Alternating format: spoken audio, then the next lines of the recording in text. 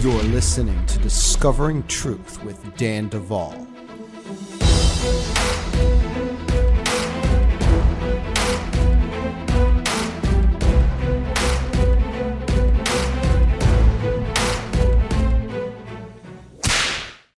Hey friends, Dianne Duvall here to remind you about a couple things.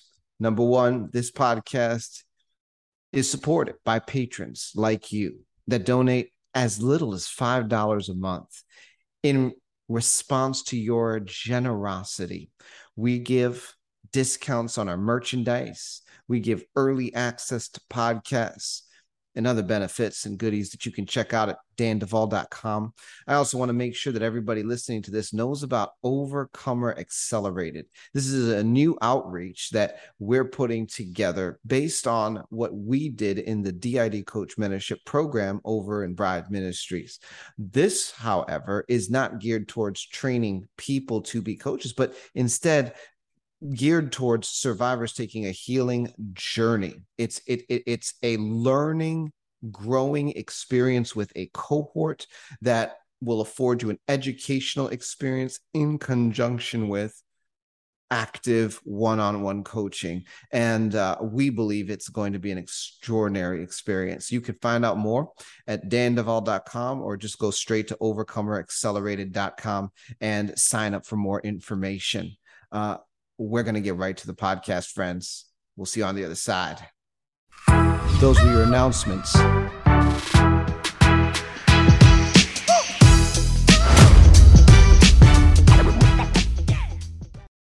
Well, folks, here we are for another episode of Discovering Truth with Dianne Duvall. And today I am joined with Dianne Poore, who I am going to introduce to our listening audience. Now, if you've been to coach.bridemovement.com, you've seen her picture. In fact, she's been with us a long time.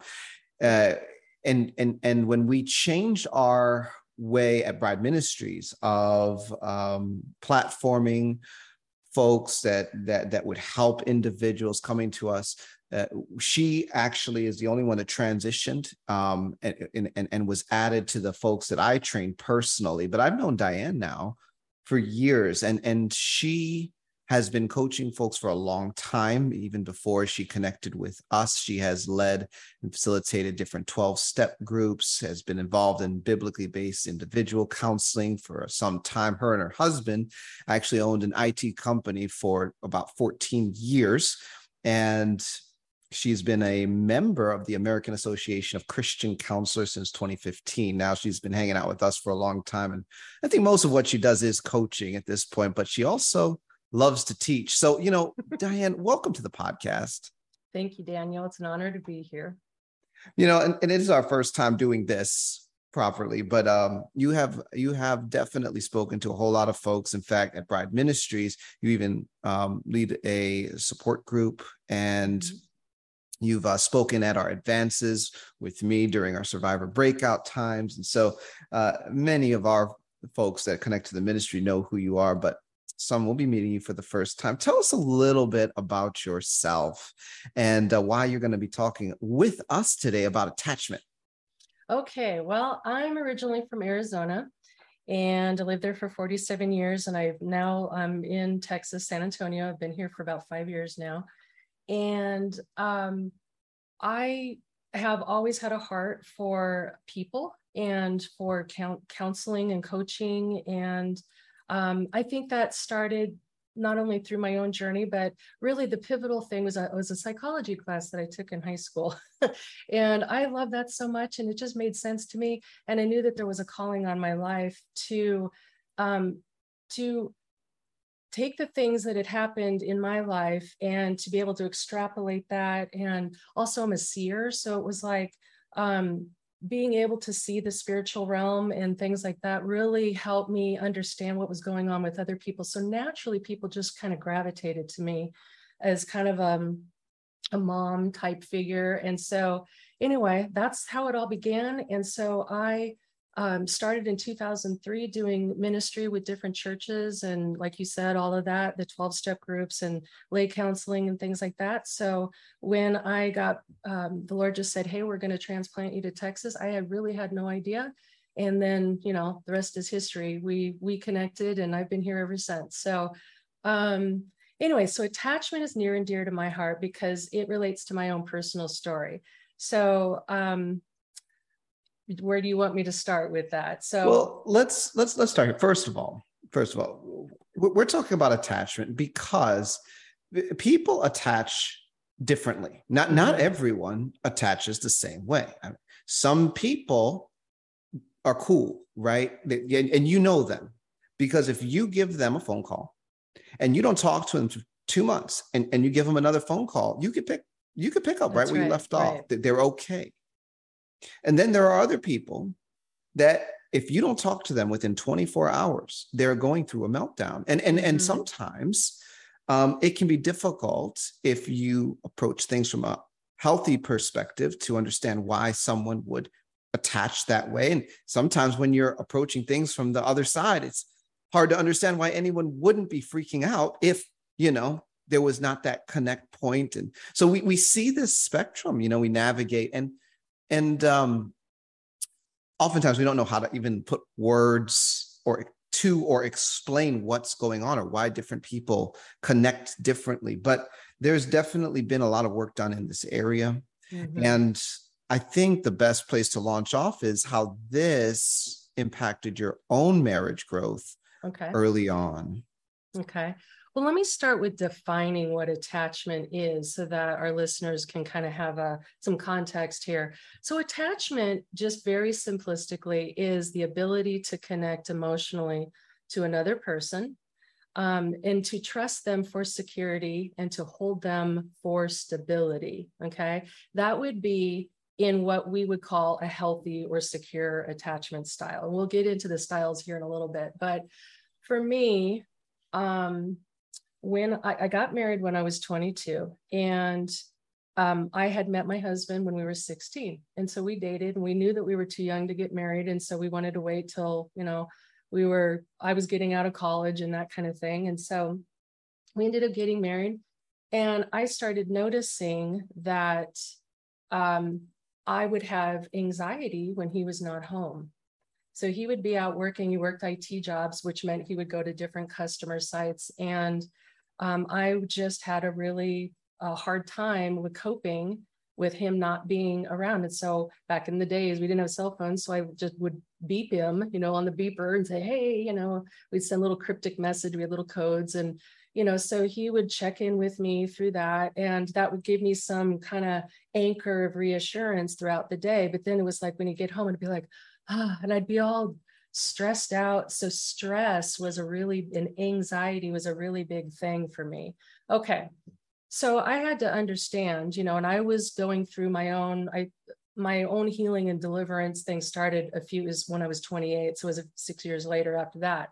But I started going, okay, I must just be really enmeshed with my husband, you know, like I'm young. But what I realized is I started researching, you know, anxiety in relationships, and it brought me to attachment theory. Okay, so what is attachment theory? So it is the way in which people attach in their relationships. So I had to go through a process of learning that. And when I was able to identify what attachment style I was able to then choose to improve it intentionally and risk relationship, because that's really the key, is that when there's a broken or avoidant or some other kind of attachment style, people tend to just withdraw. They become either rebellious or autonomous or, you know, whatever in that they're, you know, maybe there's a vow like, I don't need anybody. And I was very independent. I've always been a very type A driven, you know, person. But for in this particular area of my life, I just was like, why am I so clingy? And the rejection that would come out of that would be feeling like I'm too much. And I didn't want to be that to my husband because I loved him, you know, so I knew that this was an issue that I needed to deal with. So reading through attachment, I realized that I was having, you know, kind of a anxious type of attachment. So that's when I had to make a choice to get some help for that and read about it and learn what it was so that I could intentionally change it. So do you want me to go into the history there of attachment? Okay. Let's talk a little bit about that. And here's the thing, folks, right? Where are attachment styles in the Bible? And I think they're basically listed between the lines, so to speak, as we read through human relationships. But what happens is, as people work on understanding problems, you get tools.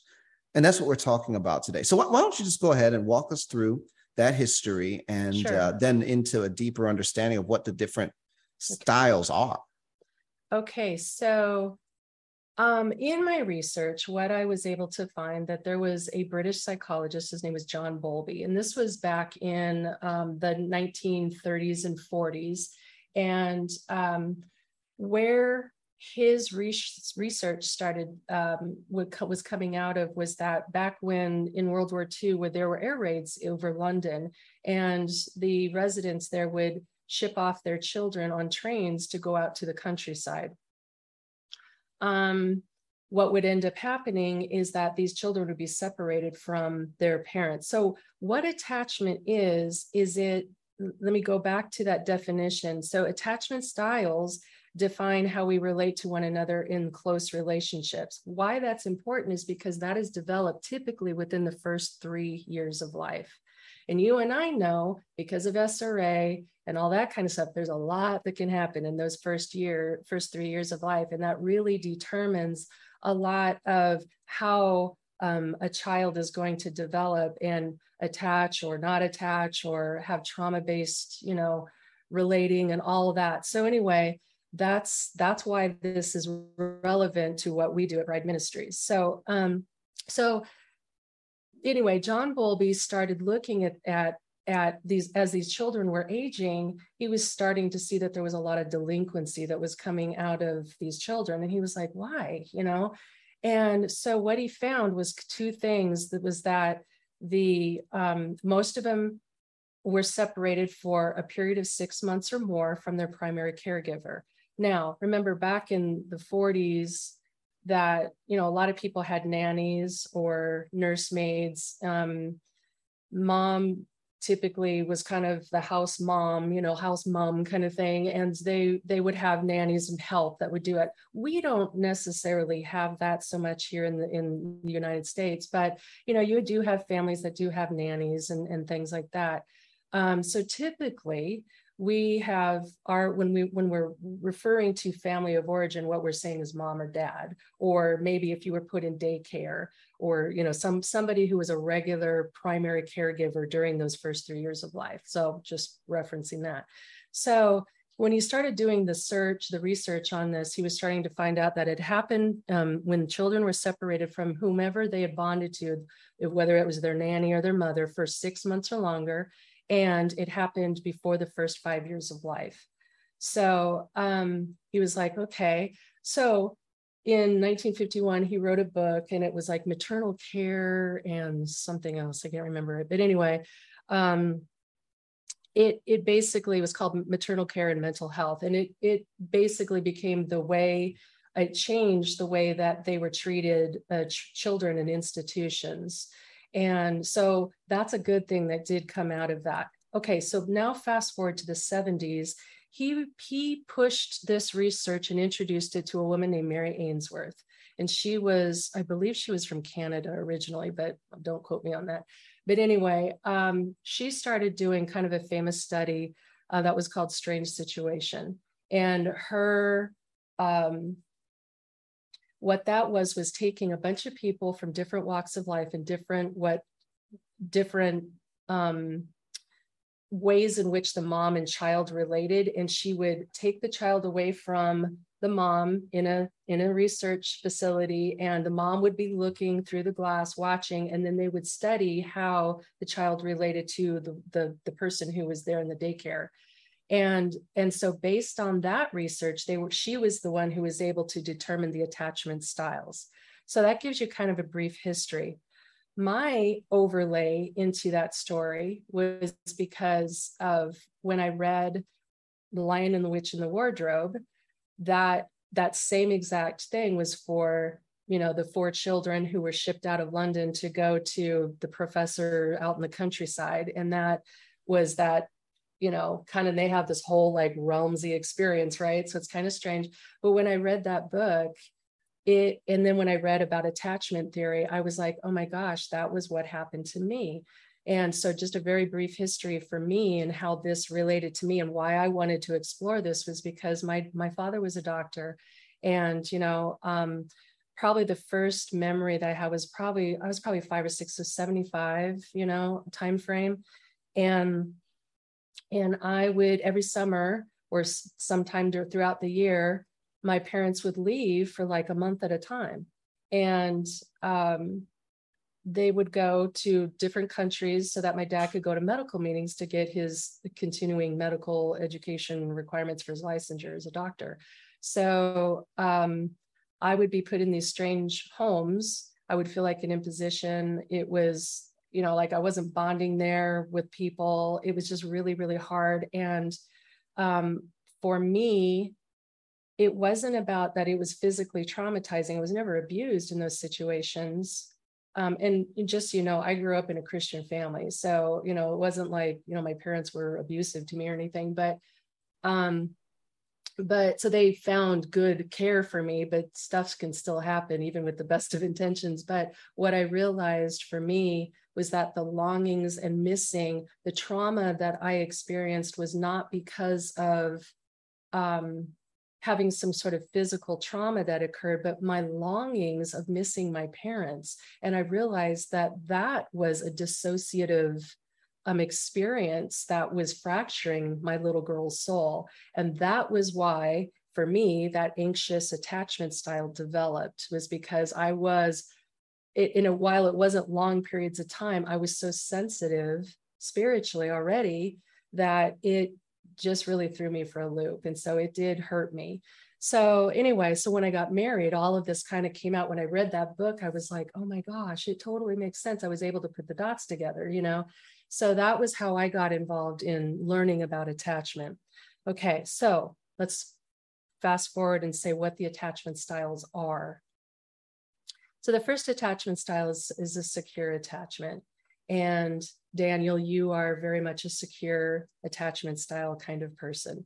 So, and the parental style that would happen would be a mom, or it can be, whether it's a single dad or a single mom or an aunt, grandma, uncle, whatever, doesn't matter, even a nanny. But what it means is that caregiver is someone who's very responsive to the stress of the children. So baby cries, they're hungry, their diaper needs to be changed, and they cry and have that stress, and then they're comforted. And so biblically speaking, we are hardwired for community, right? And relationship. And so while John Bowlby could argue this is an instinctual, it's an instinct that's wired into us for survival, I think it's a God-given hardwiring for learning how ultimately to love. And if we look at like 1 John 4:19, it says, we love him because he first loved us. So right there, we get that first, it may not be the first example in the Bible, but that's a really great one, because it shows and models that reciprocal relationship of how attachment is supposed to work. Make sense? Okay. So good. So the resulting adult characteristics of a secure attachment, which means it's healthy. Yeah, there's going to be bad things you're going to face. We live in a broken world, but how adaptive are you, on that kind of thing. So you're able to create meaningful relationships. You're empathetic towards others. There's mutual interdependence, meaning that there's always a give and a take in relationship, meaning you're others focused. You're always trying to, let me say it this way, you promote others' strengths and you protect others' weaknesses, right? Make sense? Okay.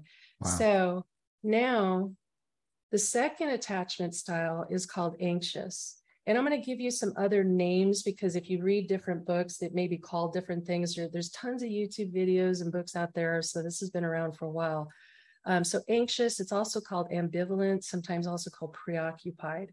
And so what that means is the parental style that that child received was inconsistent, sometimes even intrusive.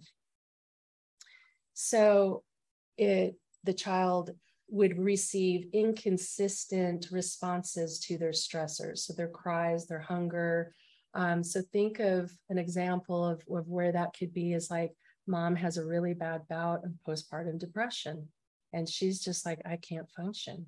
And so baby just lays over there crying. She falls asleep or is drugged, trying to catch up on sleep or whatever. And she's just not hearing that, and so but then wakes up and realizes, oh my gosh, so there's inconsistent relating and comfort that's in nurturing that's given to the stressors of the baby. So that child starts realizing it becomes anxious because they don't know when they're really going to get help. So a child is just trying to meet their needs. Okay.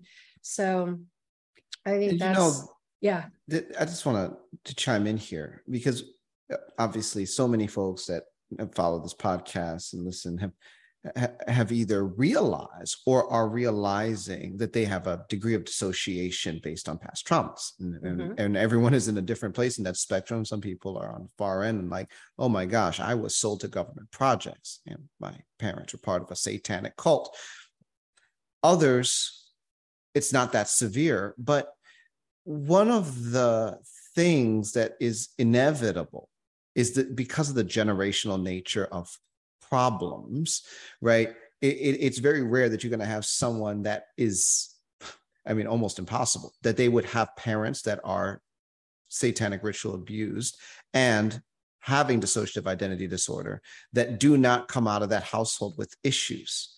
But how else are you going to process as a baby the fact that your mom or your dad has different parts?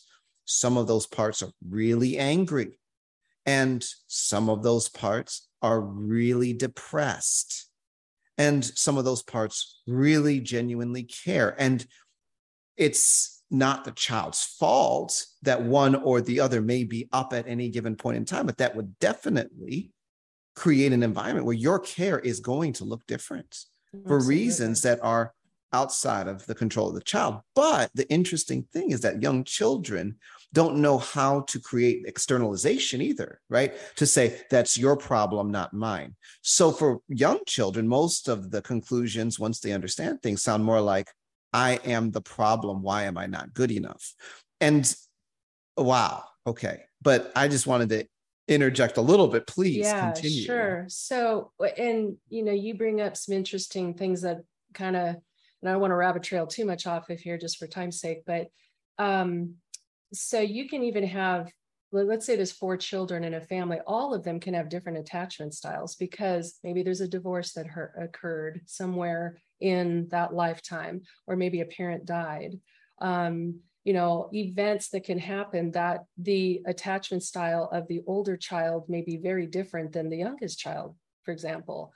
And, so things like that happen. And also, when even the younger child in birth order is going to play a role in that as well, because you could have the youngest child actually have a little bit more secure of an attachment style because the older siblings may have been acting as the primary caregiver as well. See what I'm saying? So this is a complex thing. It's not, while we're kind of just, giving a simple, here this is, that it's a tool, but it's very complex. So anyway, getting back to the parenting styles with the anxious one. So they're inconsistent, and then the resulting adult characteristics would be they're anxious and insecure. There tends to be blaming. There can be controlling, because you remember that that anxious type of like, when are my needs going to be met? They're going to be like hyper vigilant, to try to get those needs met. And wow. There's all this is kind of the beginning of some narcissistic tendencies, because there can be charming ways that a child can sort of get their needs met through that control or manipulation of being cute or charming, that kind of thing. So there's some unpredictable nature in that. All right, next one is avoidant, or sometimes called dismissive. And parents are just unavailable or rejecting of the child. So there's a lot of neglect, children. So think of that generation with the Dr. Spock books, where they're like, just let your kid cry it out and empower them to grow up.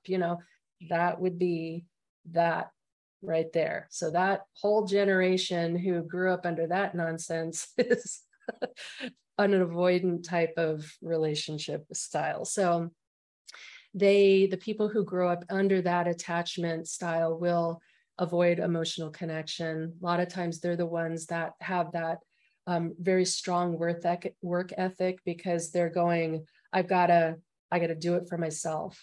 I can't rely on anybody else to do this for me. And so they can be very critical and distant and intolerant of others. Last one is fearful avoidant, sometimes also called disorganized. And they were ignored. The parents just simply don't see the child's needs. Maybe they're a drug addict. Maybe this would be like people who grew up in maybe satanic families where they were used for a purpose. Things like that. So parents, they're frightening to the children and they're abusive to the children. And so the resulting attachment style would be very chaotic. The symptoms that they would see is very chaotic. You would have a lot of like borderline personality disorder or BPD that comes out of that.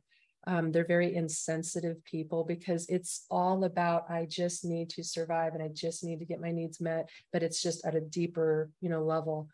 They can be very explosive, abusive, they're untrusting, but once again, they're still craving that security in their own relationships. They want that security, but they want to be able to do it in a way that's counterfeit. So maybe it's through money or power or other ways. And so that's the issue. So a lot of times you find personality disorders that will result from that first several years of life. Now, realize that attachment doesn't just, while it's critical the first 3 years of life, it continues to develop even up to like age 11. And so depending on what events that happen, it can change. The other good news is that even if you as a listener were to identify that you have something other than a secure attachment style, you can intentionally move to change that. I'm living proof of that. I had an an anxious thing with my husband that I described earlier, and I had to understand what was the issue with that. So I'm going to go back and talk about object permanence and how that played a role in that anxious attachment style. Unless you have any questions that you want to ask before I go into that. I just want to say, I mean, the this has been around for a while, and I think it's so. And one of the interesting things is that some of the way that people get damaged is actually because of ignorance. The Bible says, "My people perish for lack of knowledge." And I will tell you, like my wife and I, we went through a bit of a journey when Dylan was born. He didn't sleep. I mean, it was like, they told me an hour and a half. And then they have to wake up and feed. So I thought, anyone can survive that. Plenty of people have done. I can do this. They didn't say 20 minutes, and so. I mean, it was brutal. And so he's up every 20 minutes. and crying. And, you know, I mean, I was like, the kid plans this torment, because like I would change the diaper, but then he'd have to burp. Then I'd burp him, and then he'd want to feed. So he'd feed, and then he'd wet the diaper again. So I'd change the diaper, and then he'd have to burp, and I'd burp him, and then he'd wet his diaper again. And it's like, as soon as I'm done with that, I put him down for 20 minutes up, and then he start over. And it was just like, this is unreal. And so after several months, we're like, do we just put him down and just let him cry until he figures out he needs to go to sleep? Like, you know, so we're looking at like different methods of how to handle the thing. And, you know, if all that was available to us at the time was Dr. Spock, and said, oh, no, you just let your kid just this and that, then I mean, what do you do? We would probably have done that. But fortunately, we came across other strategies, and we actually did hire a sleep coach, and they helped us to understand, like, well, no, this is what you do. You put them down, you let them fuss for a few minutes, but then you go in, you comfort them, you hold them, you this, and then you put them back down, and then give them more minutes. And then you go in, you comfort them, and eventually they figure out that they can sleep, and you're going to be there, but they start to sleep. And after a few nights of being up all night, like doing this exercise, they start to sleep. And he did. It worked.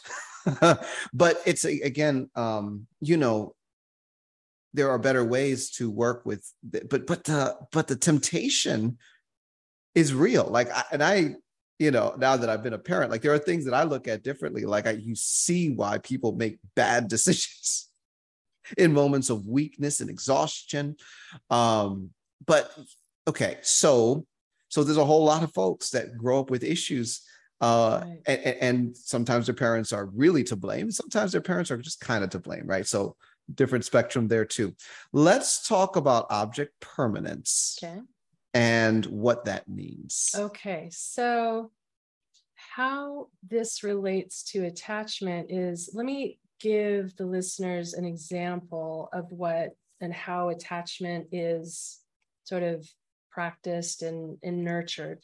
So you can have a child that, so let's say a mom will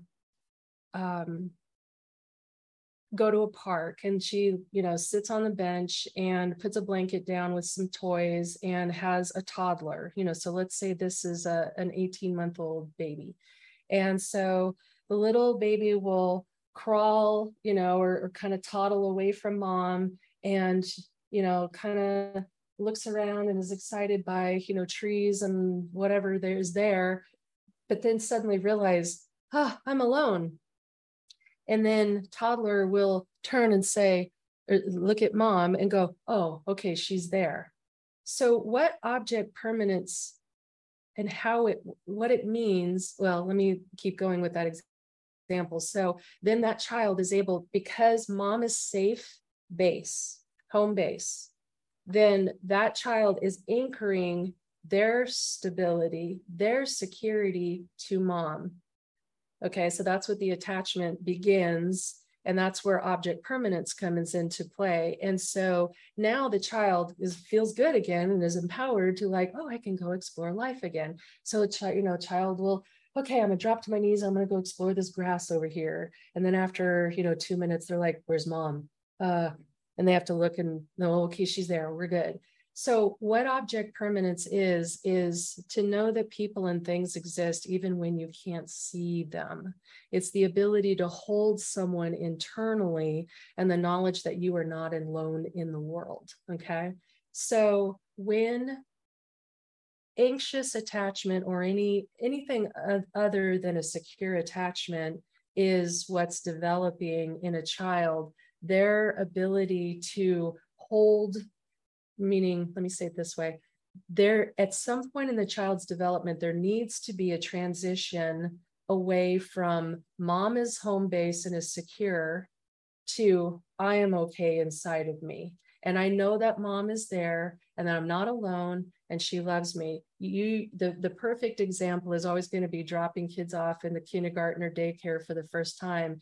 And there's going to be different range of children that react different ways. You're going to have ones that really adapt very quickly and, make friends, and they're, attaching to the teacher there. And then there's other ones that are just having a meltdown in the corner. And everybody's like, oh, what's wrong with Johnny? That kind of thing. So you can tell those different attachment styles in that type of an example.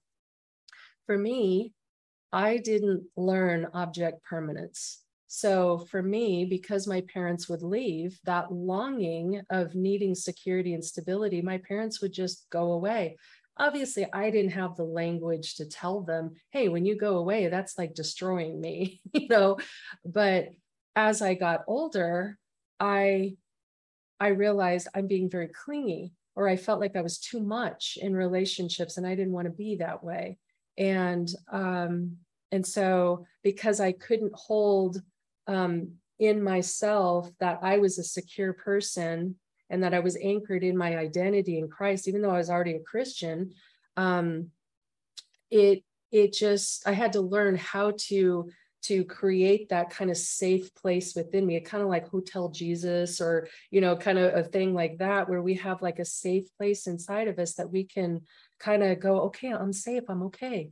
And so there's that transition that happens from in infanthood or childhood to when we get older. And for me, I was mid-20s before I started realizing, I was 22 and I got married, and this happened shortly after that. So it was probably mid-20s before I really realized this is what this is.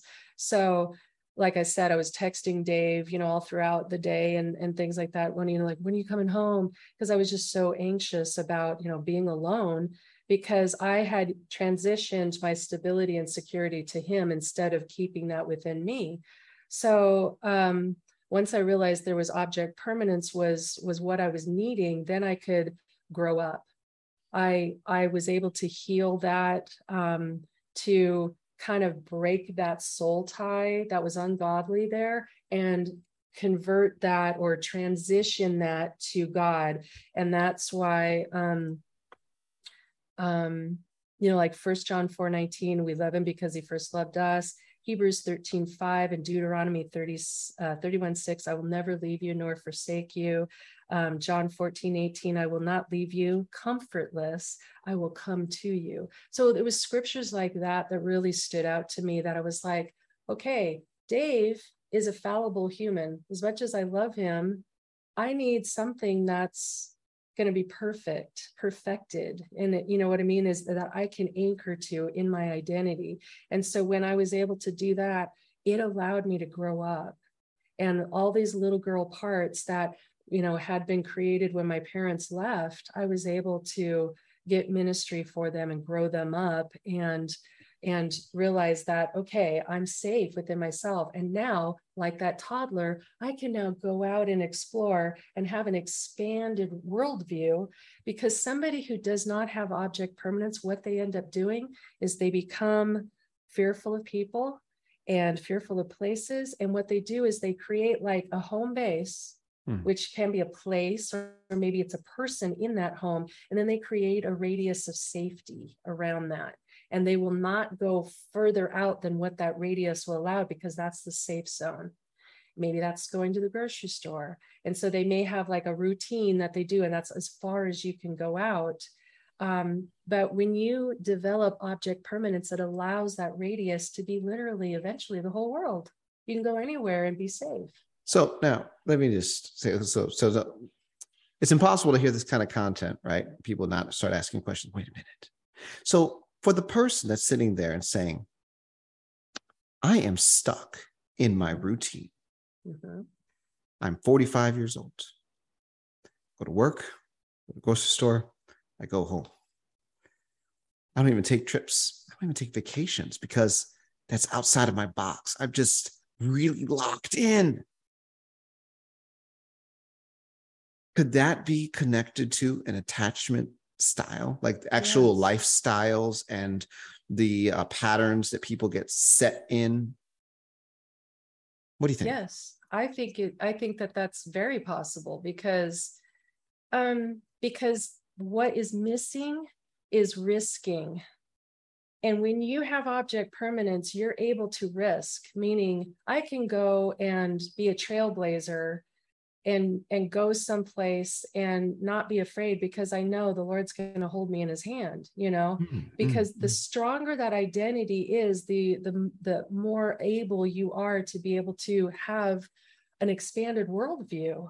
And that is, I'm excited to go meet people, and see what this is all about, or what this place is, or, bring my light into that dark place, whatever that looks like. That's how we rule and subdue the earth, is because we're able to have that object permanence. See that? Look at that. Mm-hmm. So let's advance the conversation a little bit, Dianne. Okay. All right. So object permanence. So that was what I had to figure out. And then the other type of developmental issue. Okay, so let me see. Let me go back to how does a child develop that? So object permanence, a really great way to practice that with your children is the game of peekaboo. And so that's why that's a big thing with kids, is because that's teaching them, okay, you can't see me, but when I go, whoo, and they always go, like they're so surprised because they have not developed object permanence. But the older they get, they like, if you went up to Christian and did that to Christian, your wife, she'd be like, what are you doing? Yeah, because it's a logical thing that we develop as we age. But with Dylan, he may still be in that, like, Daddy, oh, where'd you go? And you've seen probably those YouTube videos where people do that, with they hold up the sheet and they disappear and their dog is like, what happened? Because they don't have that. It's kind of a funny thing, but and so that is stressing to children, is that. And so you don't want to hide away and be hidden for a long period of time. You want to like open up the windows of the peekaboo so that they can be relieved again. But it develops that slowly over time of, okay, that they understand that even if they can't see something, that it's still there. So what does that look like? If you hide a toy under a blanket, when it's a really young child, they may just be like, they'll give up on the toy because it's just like, oh, it's gone.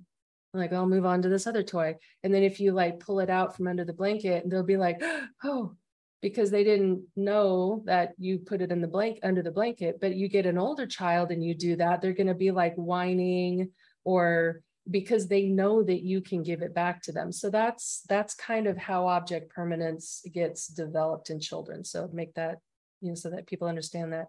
Then there's object constancy. So now we fast forward to adulthood. Mm-hmm.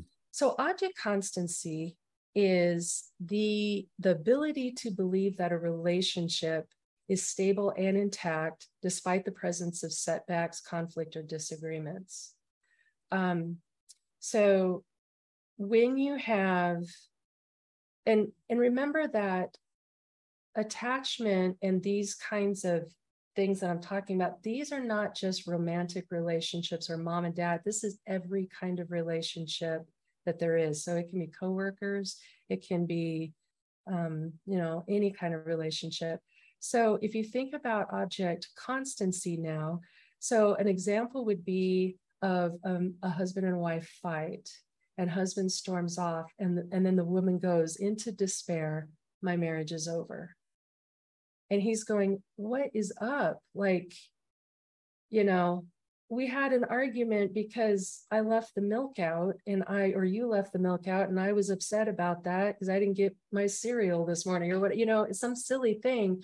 But there's always this, what it does is there's a despairing and there's a black and white thinking that occurs. And you see this a lot in codependent, dysfunctional families, trauma-based relationships and relating styles, because there's that black and white thinking.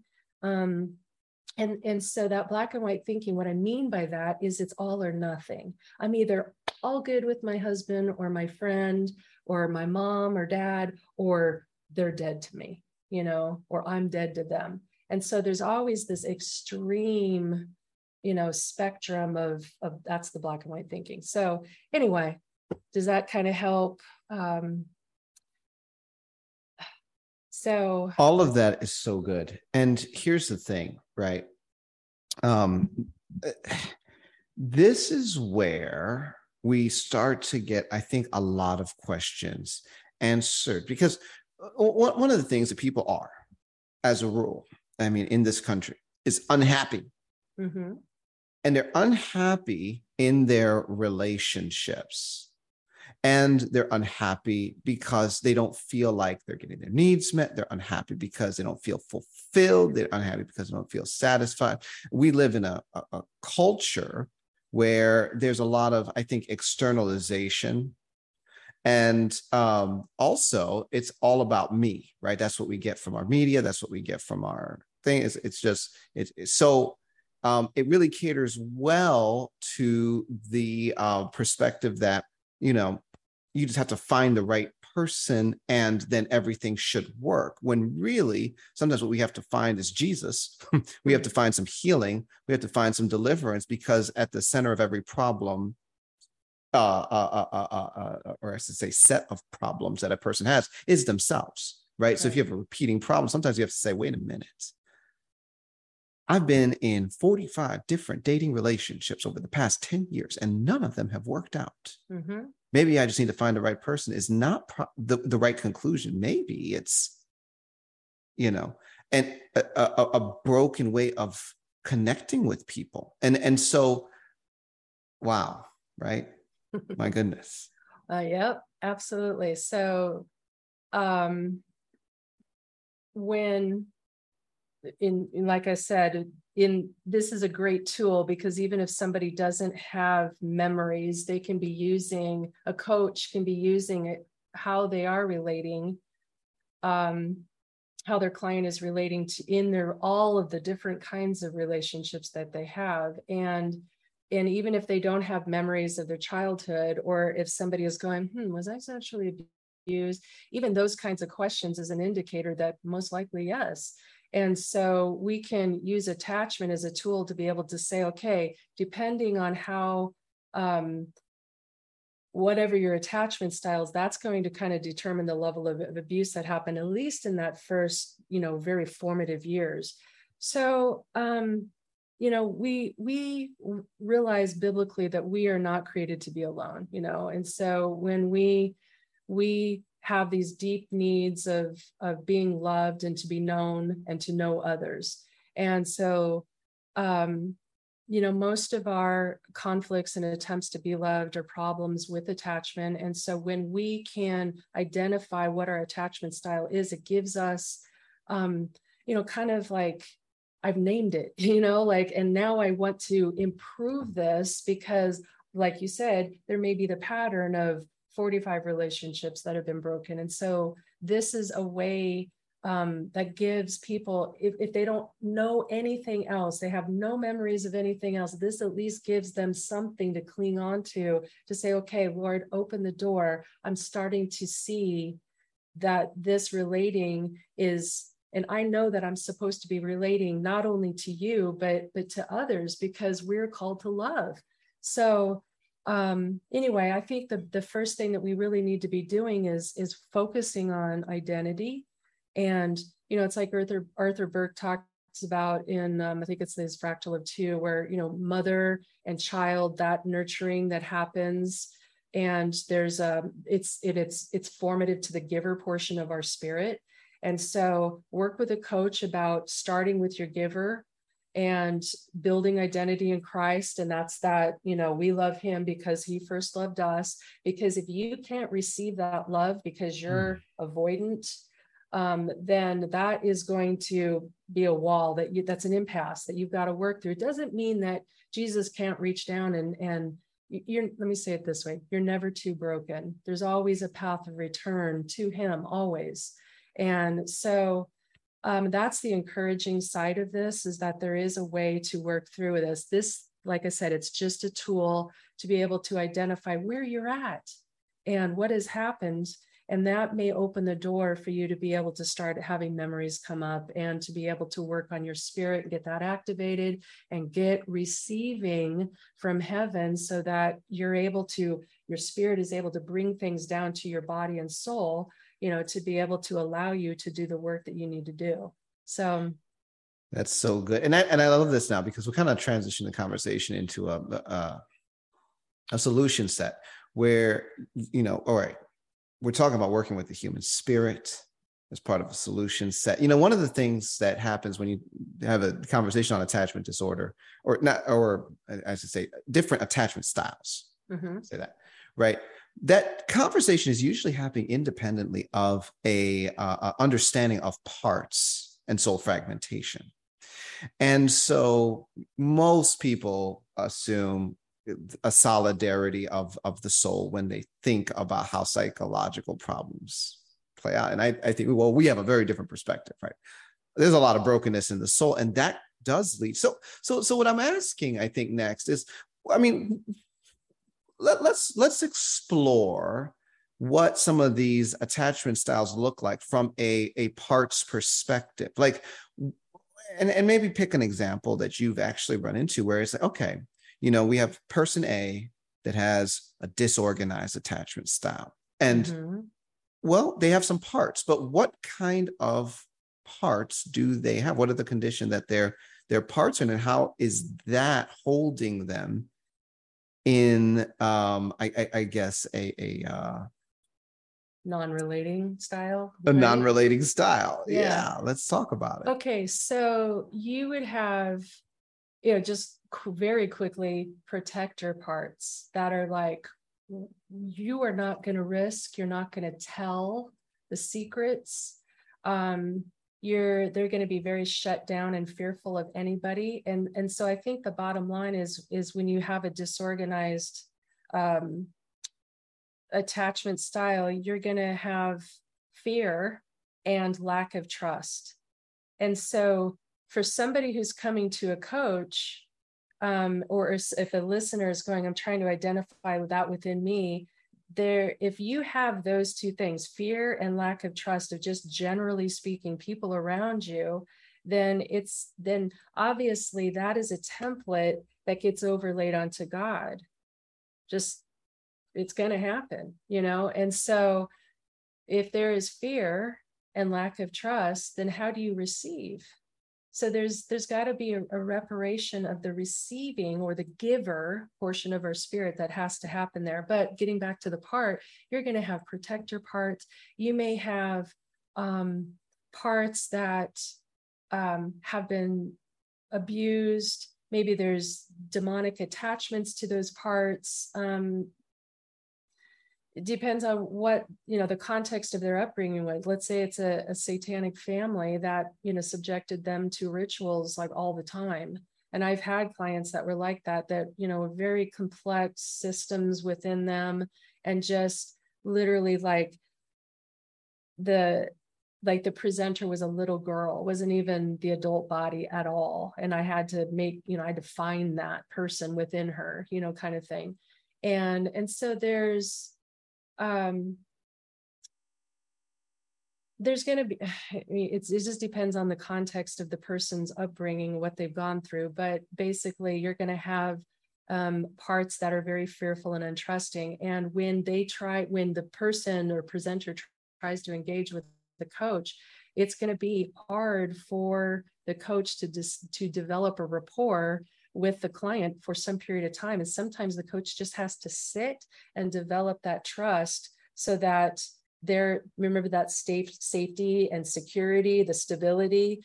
You've got to develop that rapport so that the person can start developing trust with the coach so that you can even get going.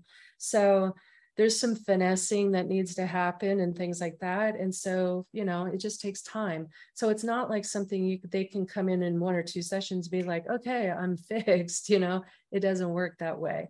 You know, the more away from secure attachment a person becomes and they're relating, the longer it's going to be. I'm just saying, it's the longer it's going to be in a process to heal that, but it can still be done. So parts, And different parts can have different attachment styles too. That's the other thing that we need to consider, is that you can have, you know, very agreeable parts that love people, and then other, you know, very cult loyal parts as well. So the attachment style inside somebody's system can be very, I'll say, disorganized as well, because there can be more than one.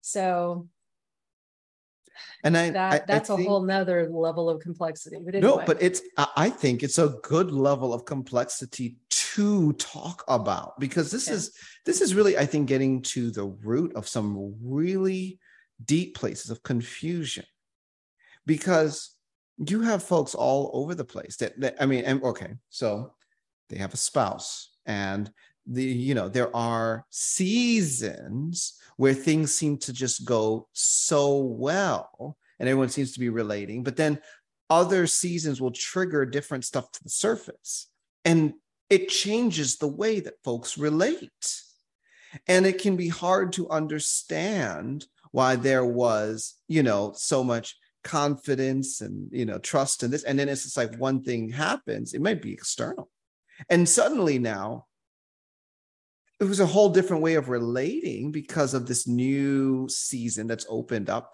Different things are coming to the surface. It's like, am I even married to the same person? Or am I even friends with the same person? And the answer is yes and no. Yeah. The answer is yes, it's the same body. But depending on what parts are at or near the surface, the attachment style can change. Yep.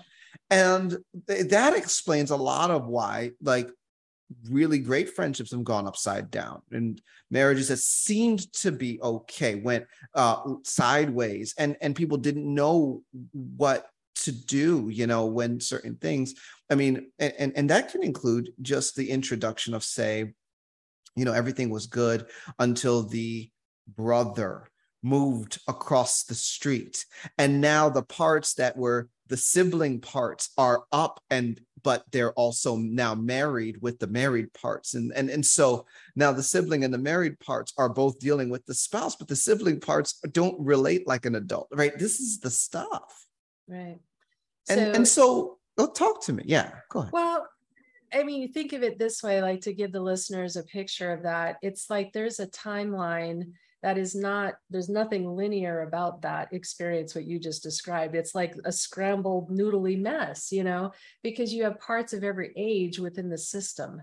And depending on the events that happen out in front of them, then that is going to be triggering some part to come up, whether that's a 3-year-old or a 38-year-old or, whatever. And so, that's and they all have different experiences, because how I view it is that part is stuck in that time and they stop aging emotionally. And so because of that, they're in that relating style that they were at that time, even if the presenter has moved forward, right? So that's why you get all of these weird differences in attachment. And like, why does my wife just suddenly, like, as soon as I threaten her, whatever, her intelligence, she just resorts to this 3-year-old, like, why is this happening? So that explains for people why that can be, why people just can be so like, I thought I knew this person, but I don't. So anyway, does that help?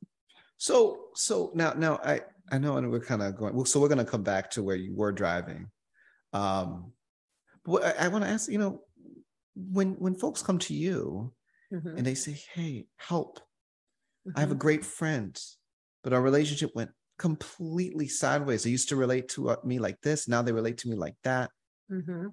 What do I do? So okay, so I'm assuming that this person has DID that's coming to me. And so I would ask, was there an event? If I know the person's history, then I would know probably their relating style and how much we've already done. But if it's just somebody, a new client, and I know nothing about their history, then I would start asking about using the tool of the attachment to say, okay, what was your family of origin like? start giving me a little history and background of how we can see the pattern of your relating. And that may explain why this relationship went south. And if there's, an anxious type of relating style, then you can start saying, okay, you need to create boundaries with that person. Or maybe you need to have boundaries because you're asking too much, and so you can start implementing solutions for them.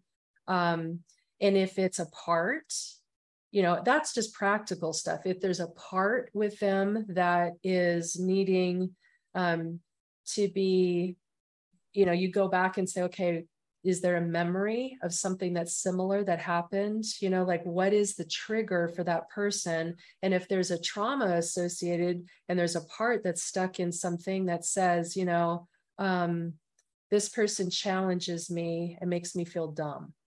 Okay. And the chronic trauma that this client had was dad used to make them feel dumb all the time. And so they become aggressive, let's say. And so this relationship, this person was provoked, and so they got aggressive and it scared the friend away, and they're like, who are you?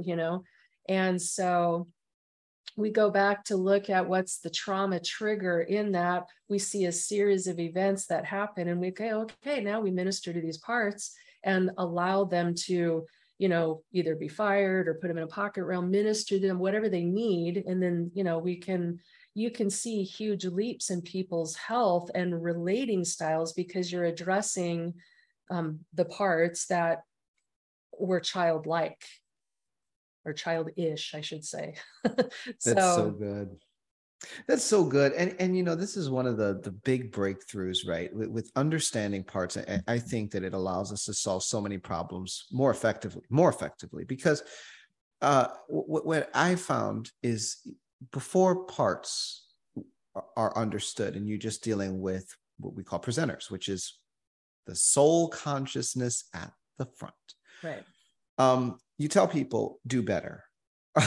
And so then they try, and genuine people will genuinely try, but it feels like they're fighting themselves, or let's just put some language on it, right? What's in their heart to do, because they say, well, this is the right thing. This is the right way to relate. And it feels like a self-betrayal because all these other folks on the inside that are not getting a voice want one and are active in response to stress, in response to the way that people are treating them, and so forth. And so, and are being triggered by pain that goes way back. And if we don't understand, person says, we'll just do better. You end up with a person that white knuckles their way through every relationship. And can I tell you, white knuckling your way through marriage is not ideal, friend. It's exhausting, Oh, it is exhausting. And at the end of the day, the easiest way to white knuckle your way through marriage is to have very few things on which two people relate, and to have a whole lot of things which, that's to decompress. And there's a better way when you actually deal with the source points of the pain. Wow, what a difference that right. Yes, exactly. So I've done a lot of marriage counseling over the years for people because of this very thing, because I know how helpful it was for me in my marriage. And so one of the things is to identify what your needs are. And sometimes that, because of these relating styles and parts and all of this that make us fearful, we don't trust, and because we've been autonomous or self-sufficient in those relating styles, we tend to just forget to ask for help because of the autonomy and self-sufficiency. And so first thing that needs to be looked at in that relationship is how they communicate. And when you can look at and sit down, I remember when Dave and we went to what do you call it, like a marriage retreat kind of thing. We had to go a couple hours north, and we went to this bed and breakfast, and one of our assignments was to go out for dinner that night and make a list of our needs. Daniel, I'm telling you, that was the most awkward conversation of my entire life. Wow. And we were in our 30s at this point, and so we're going, why is this so hard? And we just looked at each other, and it's like, I love you. And he's like, and I love you. Okay, so divorce is off the table, right? Yes. Okay, now we need to figure out what do we need from each other. And so that communication thing starts happening, and parts do come up, and because remember I was talking about those longings that I had as a kid. There's losses. There's longings first, and then losses, and then we set up pretenses. That's the masks that we all wear and things like that. And then we get into the autonomy, and we've got to come out of that somehow. So communication in discussing our needs, because we've lived in self-sufficiency for so long, we tend to just go, well, I just kind of take it as the day comes, and I don't really know what I need. So when you ask somebody who's SRA or DID and you say, what are your needs? They just go, I don't know. And so we have to start establishing, what is it that you need every single day? Is it physical touch? Is it whatever it is? And to understand that our needs are not weaknesses, they're hardwired into us. And so when we can start, going down that path, then there's a healing process that comes out, and our parts can feel safe because our spouse or our best friend or whatever can meet our needs, and there's nothing needed or asked for in return. That's the mutual interdependence that we're going for. But that takes trust and a fearlessness and risking relationship. And I think that's what I really want to sell today here, is for people to risk relationship. Look at how you are attaching, and start saying, why not me? Why can't I have this? Why not? Dream big, and how can I expand, my worldview and purview of things, and all of that good stuff. Why not me? And so that's what I really want to drive home in all of this, is that your needs are not weaknesses, and that you're never too far gone. And the Lord will meet you in all of these things, and he wants to receive you, just like the prodigal son. The father reaches out and embraces. That's grace that God gives us. So there's all of that, that embracing grace, that no matter how much we run and try to do things on our own way, that we can pivot away from that and come back, and we will be embraced with his grace. So anyway, there's that. Anything else? Oh, that's so good. That's so good.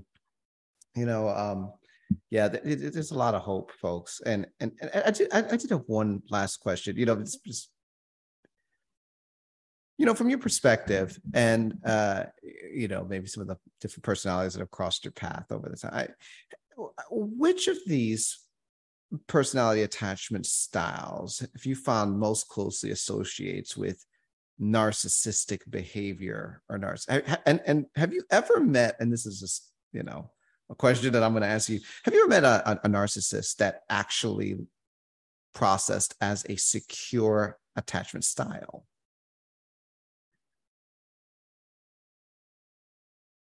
In pretense, I think that I think there's posers that can absolutely do that. And where have I seen that? In churches, unfortunately. And so, yes, I think that they know inside of themselves that it's not true, and that it's a pretense, but everybody fawns at their feet and that kind of stuff. They're a very charming type of personality, and they fake it, but understand that inside of them is a great deep level of fear because they've never had security or stability in their lives. And they're trying to create a construct around them that serves that need for them. And it's a counterfeit measure. Absolutely. So when that whole structure falls down around their ears, they're going to be left, that little boy or little girl inside of them is just going to be a total mess. And, you know, so there's definitely parts that play into that and that kind of thing. But I would say, you know, where they would most likely be is avoidant type attachment styles to begin with.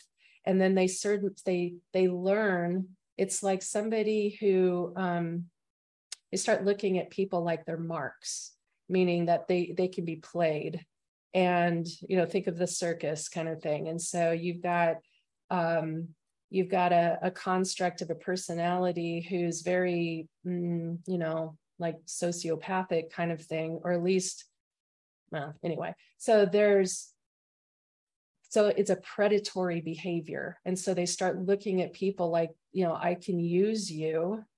And they're looking for people who are needy and they, you know, want to develop that. So that person comes across as, I'll be your hero, you know, and they are for a while until people start seeing their mistakes. It's exhausting for them to hold up the structure of lies around them, and eventually it will fall. And when it does, that it's going to be destructive. Will people, when they're going through those kinds of things, will people learn? Sometimes they do, sometimes they don't. They just rebuild the whole thing again. So, you know, they'll just keep going around that mountain until, you know, God brings them to the end of themselves. So I just kind of, when I find people like that, yeah, I've run into many things like that before. And when I do that, I just go, okay, I cut ties with that situation and say, Lord, I release them to you. And I just pray that the Holy Spirit would have a mighty encounter with that person and bring them to their knees. You know, it's the best you can do. Thank you for that. Yeah, you know, this is a really, I think, helpful conversation, which is why we're having it, Dianne. You know, and I know you've taken several people through this conversation who were all very much helped and making a lot of connect. This is a place where we can make connections. This is a place where we can like get some answers. And by the way, friends, if you're listening to this and you're like, I need some help, check out coach.bridemovement.com. You know, we got a lot of really good people there, and they can help you work through some of the attachment styles your parts may have that are not ideal. Mm-hmm. There is healing and deliverance in the name of Jesus. So did you have any final thoughts on the subject, Dianne? No, I think I've addressed everything.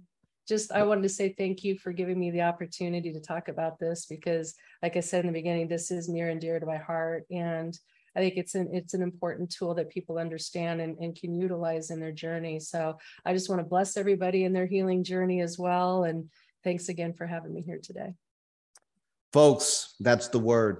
Until next time, God bless and Godspeed.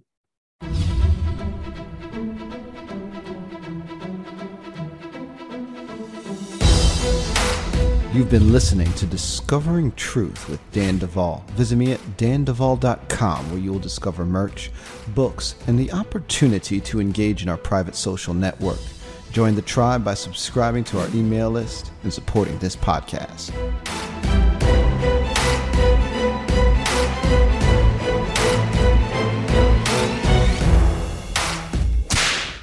With the Lucky Land Slots, you can get lucky just about anywhere. This is your captain speaking. We've got clear runway and the weather's fine, but we're just going to circle up here a while and get lucky. No, nothing like that. It's just these cash prizes add up quick. So I suggest you sit back, keep your tray table upright, and start getting lucky. Play for free at LuckyLandSlots.com. Are you feeling lucky? No purchase necessary. Void where prohibited by law. 18+ terms and conditions apply. See website for details.